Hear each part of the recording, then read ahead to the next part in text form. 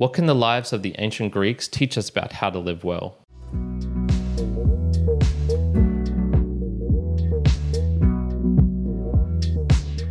Welcome, my Mere Mortalites, to another round of the Mere Mortals book reviews. My name is Kyron, host of the Mere Mortals podcast, but also this one where I dive deeper into the books that I'm reading to get the juicy information, perhaps some quotes which could help enlighten you, to look at some themes perhaps that might not occur to you in your readings, and to find out how to live better. And that's exactly what we have today. It's The Age of Alexander by Plutarch. So this book was published in 1973, and it's actually created around a separate work of Plutarch's. It's about 430 pages in length, and it took me probably about 10 hours to get through in total. And in particular, it's a selection of 9 Greek lives from one of Plutarch's main works called Parallel Lives, which actually had 26, I believe, in it, and perhaps 52 if you include the lost version, which never made it to the present day. So the people in this one, and apologies for my mispronunciation of the Greek names, Agesilaus, Pelopidas, Dion, Timoleon, Demosthenes, Phocion, Alexander, Demetrius, and Pyrrhus. And in particular, the book is derived from the Age of Alexander, this being Alexander the Great. So the people in this have various professions and come from various locations, all within ancient Greece. So we have orators, generals, leaders, kings, tyrants, amongst, I suppose, other things that they do. And they all come from various locations. So there's some from Sparta, from Athens, from Macedonia, from Thebes, and they also travel to various locations kind of in the Italy, Greek islands, Syria, Cyprus, it's all centered around that section of the world.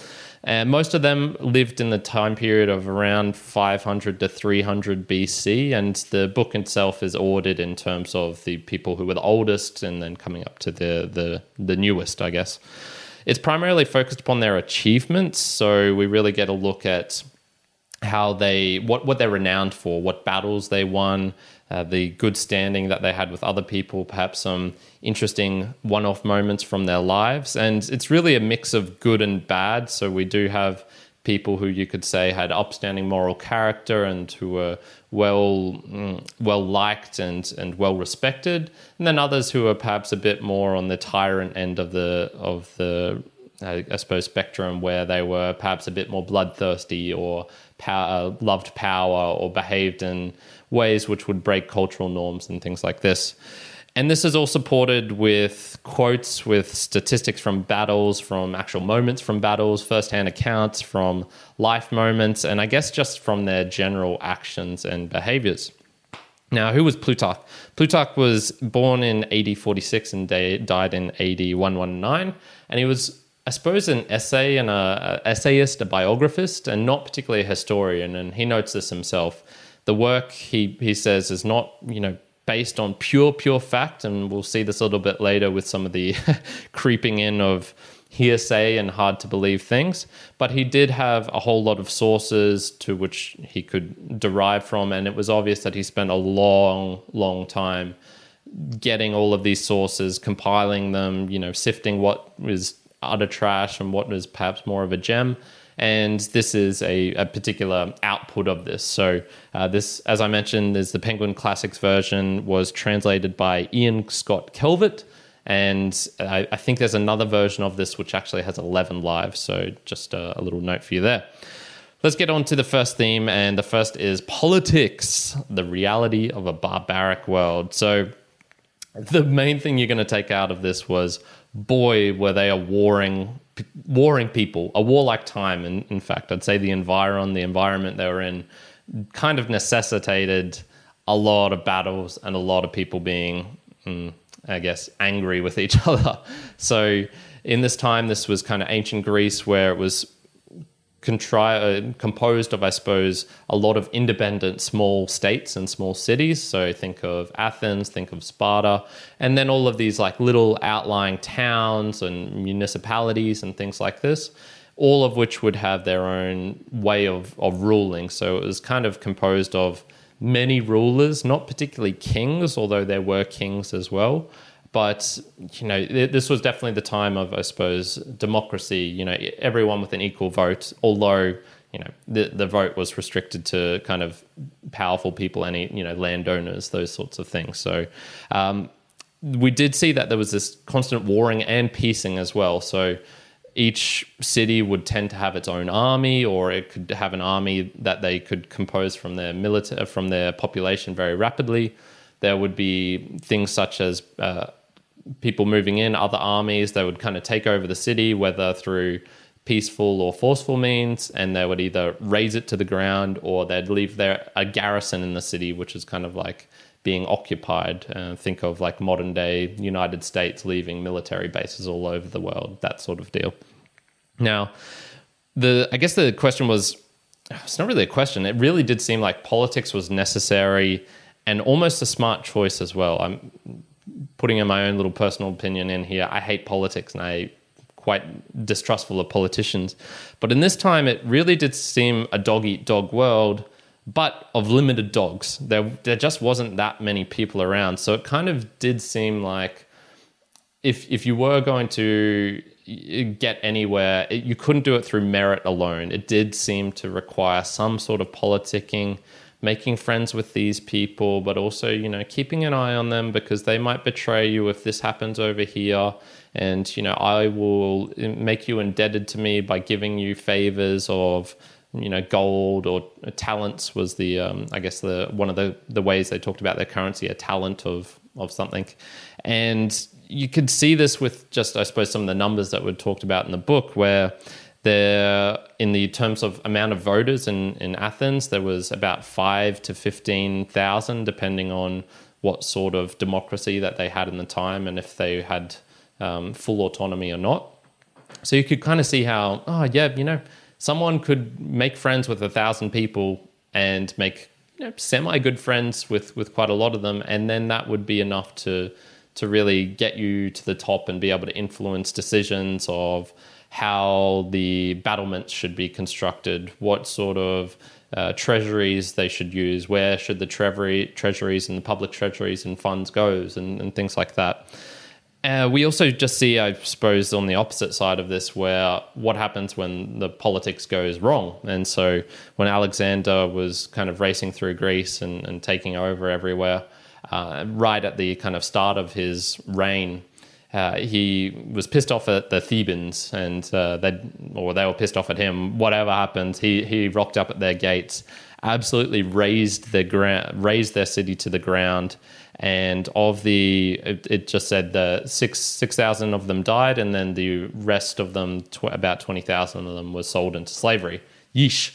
And so the battles and the numbers talked about in terms of people and armies and things like that, it was usually around that range of kind of low thousands getting up into maybe the hundreds, 150,000, I think max was the number that I saw of, just in terms of general armies, which, to be fair, is pretty large, and especially large considering the world population at that time.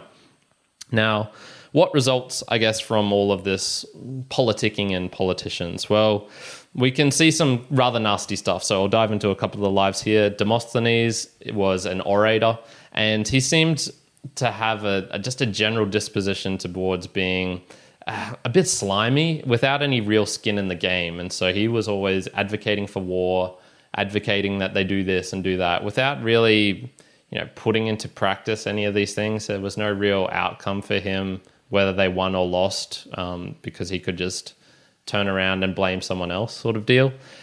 We see with Demetrius, so I'll jump here onto page 382. And so for this one, we're looking at him kind of towards the end of his life, and this is what comes up. In this way, he had brought many troubles both on himself and on others by using weapons and fleets and armies to chase after the happiness he had now unexpectedly discovered in idleness, leisure, and relaxation.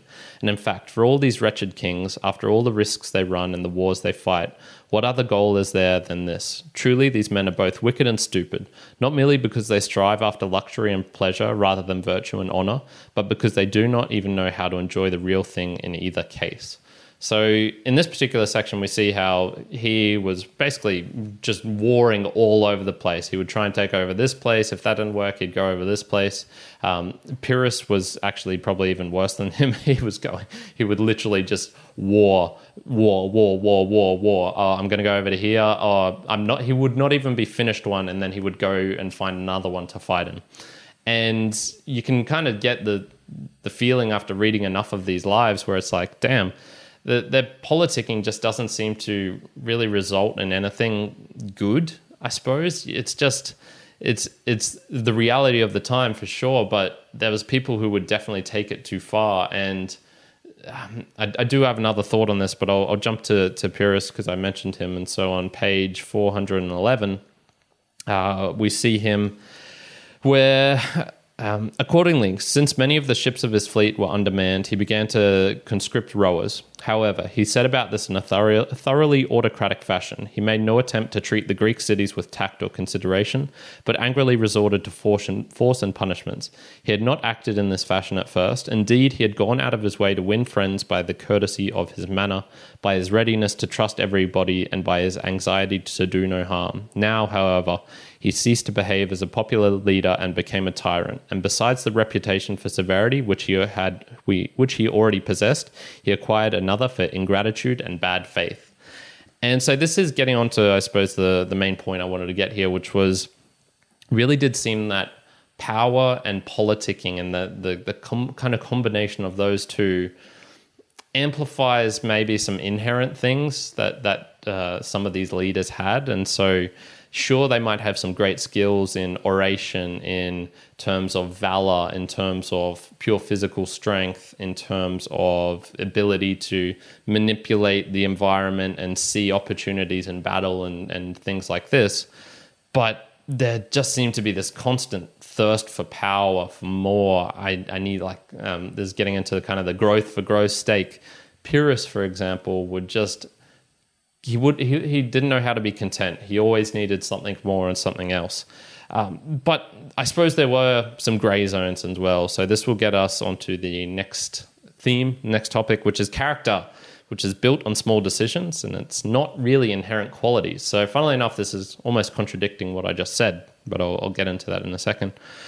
If I had to just pick the first 10 pages of all of these people, and, because the book is, 300 and 400 and something pages long, there's nine of them, they roughly add 60, 70 pages each to explain about. If I had to pick the first 10 pages of each of them, I wouldn't necessarily be able to say whether they were going to be one of the ones who came out looking good or looking bad. Timoleon, for example, who is kind of the one who stands out of this as being one of the most virtuous, he murders his brother within the first kind of 10 pages because his brother was becoming a tyrant and destroying the democracy that he lived in. Dion was a harsh and not fun person as a youth, and so this is kind of like, well, if you're not really liked as a youth, you're probably not going to be well liked and not care about people when you're a little bit older. Phocion, he kind of learnt war skills. He was the one who I was looking at as being an orator, and I'm like, oh, okay, maybe he's, not taking part in any wars and he's a very peaceful person. Nope. He was well into the warring, and he kind of had this combined ethic of being an orator and a politician, but also a general, which a lot of them tend up to doing as well. And I suppose this is where I think some compounding takes place. So over the course of their lives, we start to see people behaving more and more in a certain way. We see Demosthenes accepting more and more bribes. This is the one who didn't have any skin in the game and was kind of a bit slimy. We would just see him continually start to take more and behave in worse ways. Timoleon, for example, this is where we start to see, oh, okay, well, what did he do after he kind of murdered his brother? He went away from public life for 20, 40 years, something like that, and shied away from the power and the spotlight and things like that. He would continually, I suppose, behave in nice ways to his enemies, and I've got a quote on that coming up soon, where we just see all these mini examples of people where it's like, okay, right at the start, we can't tell, but it did seem that there was this compounding taking effect. And I think there was active decisions on each one of them as well. They had to actively choose, okay, in this moment, what am I going to do? Am I going to do this thing which is kind of a little bit dodgy, or will I'll just, no, I'm going to follow my character and virtue and whatnot. And so it did seem that the best life was maybe not the one who was a maximalist and they would never do this sort of thing, but someone who was so very stubborn in certain aspects in terms of not accepting favors or bribes from other people, of not chasing after wealth. Looking at Phocion here, or Phocion, who was basically one of the most renowned orators. This is the kind of general slash orator in Athens, who was poor. He was poor all of his life. And this is where we can kind of start to see, okay, there seems to be a compounding of they would maybe have made a decision at some point of, okay, I'm not going to do this. I'm not going to, I much like I will talk about with value for value and not accepting advertising on any of my shows.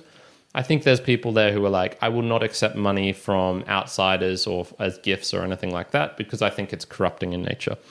And so I'm going to jump here where it's like, once again, I think that they probably, each one of them had to do some politicking, but it seemed when it was necessary, i.e., I'm never going to surrender, that sort of thing. I think some of them would say, okay, if Alexander the Great is outside my city walls, I'm probably going to surrender to him and live to fight another day, sort of thing.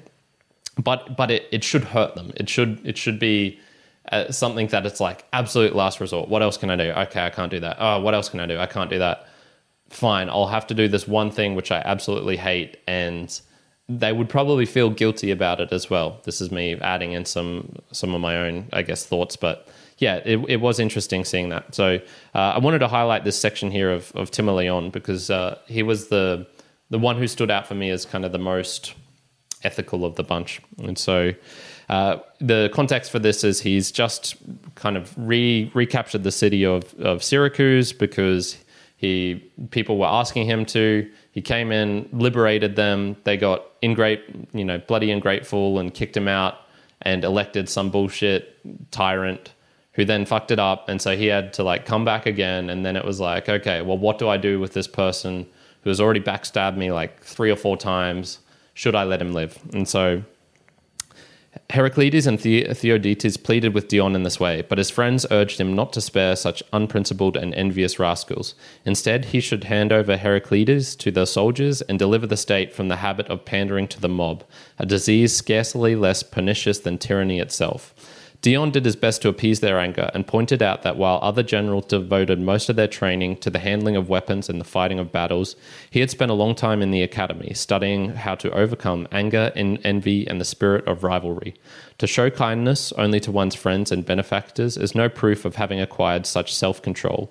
The real test is for a man who has been wronged to be able to show compassion and moderation to the evildoers. Besides, he wished to be seen that he excelled Heraclides not so much in power or in statesmanship as in virtue and justice, for these are the qualities in which true superiority resides. After all, fortune can always claim some of the credit for successes in war, even when no other man has a share in them. And if Heraclides had been led by envy into base and treacherous conduct, that was no reason for Dion to sully his virtue by giving way to anger. For although taking revenge for a wrong is more justifiable in the eyes of the law than committing the wrong without provocation, yet in the nature of things both actions spring from the same weakness. What is more, although baseness is a deplorable thing in a man, yet it is not so savage and intractable a defect that it cannot be overcome by repeated kindness and transformed by a sense of gratitude. Dang, there we go. So Timoleon, we can see there, he makes the hard decision. He says, no, I'm not going to hand over and kill this, not even kill personally, but this person who is, or these people who are continually undermining me, going to stab me in the back, are looking for power, have continually proven to be scoundrels, rascals, bad administrators, bad leaders, yet I'm not going to do the easy thing, which is justifiable in many ways, but which would break his kind of inherent sense of truth, of virtue. And so the funny thing with this is, I won't get into the debate of whether this is completely inherent, as in you're born with this, or if this is something that you can learn whilst young, and some of these people just had better learning and teachings. I think it's a mix, as usual. I was talking about the gray area.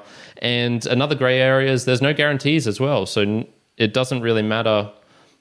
I suppose, I think it does matter if you are virtuous, if you do have good character, but we can see how life doesn't always end in a great way. I think you have better chances, you have better odds of leading a better life, but some of these people died in some pretty awful ways, and they were good people as well.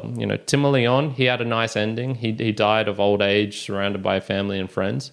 But some of them would. Alexander the Great, he was kind of in this gray area, and he seemed to die by an illness, perhaps poisoning. It's kind of hard to tell.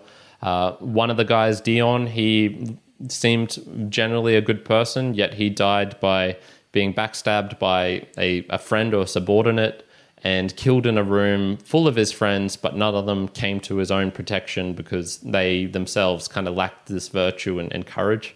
And then there were some bad people who lived long lives, and sure, they might have died, some of them died gloriously in battle, and so they had that kind of Spartan or Greek type ideal of dying in battle. That's one of the most virtuous ways. So yeah, it's up in the air. I'm throwing it up in the air for you at home.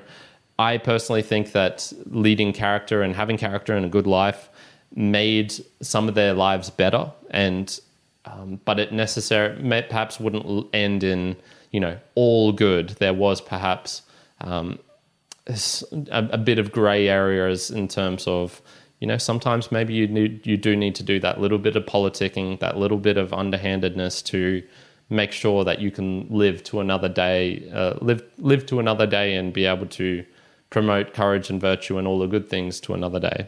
I don't know. I'll throw my hands up for that.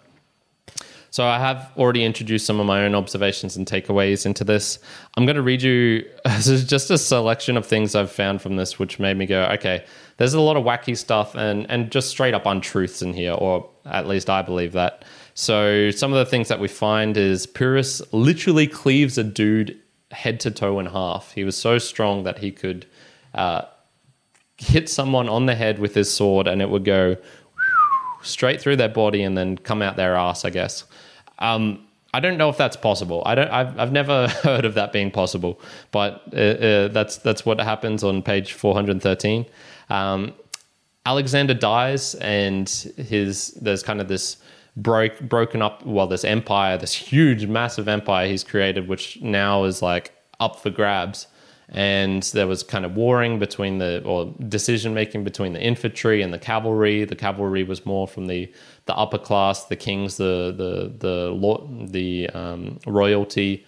The peasantry was more in the infantry, and they decide, no, we want someone who's related to him, and so they suggest a half brother of his who, in Plutarch's words, is mentally retarded and an epileptic, to take over. That's who you want to take over one of the biggest empires ever created. What the hell? There would be battles where thousands of the enemy die, but not a single wound or death was recorded on the victorious side. Kind of find that hard to believe.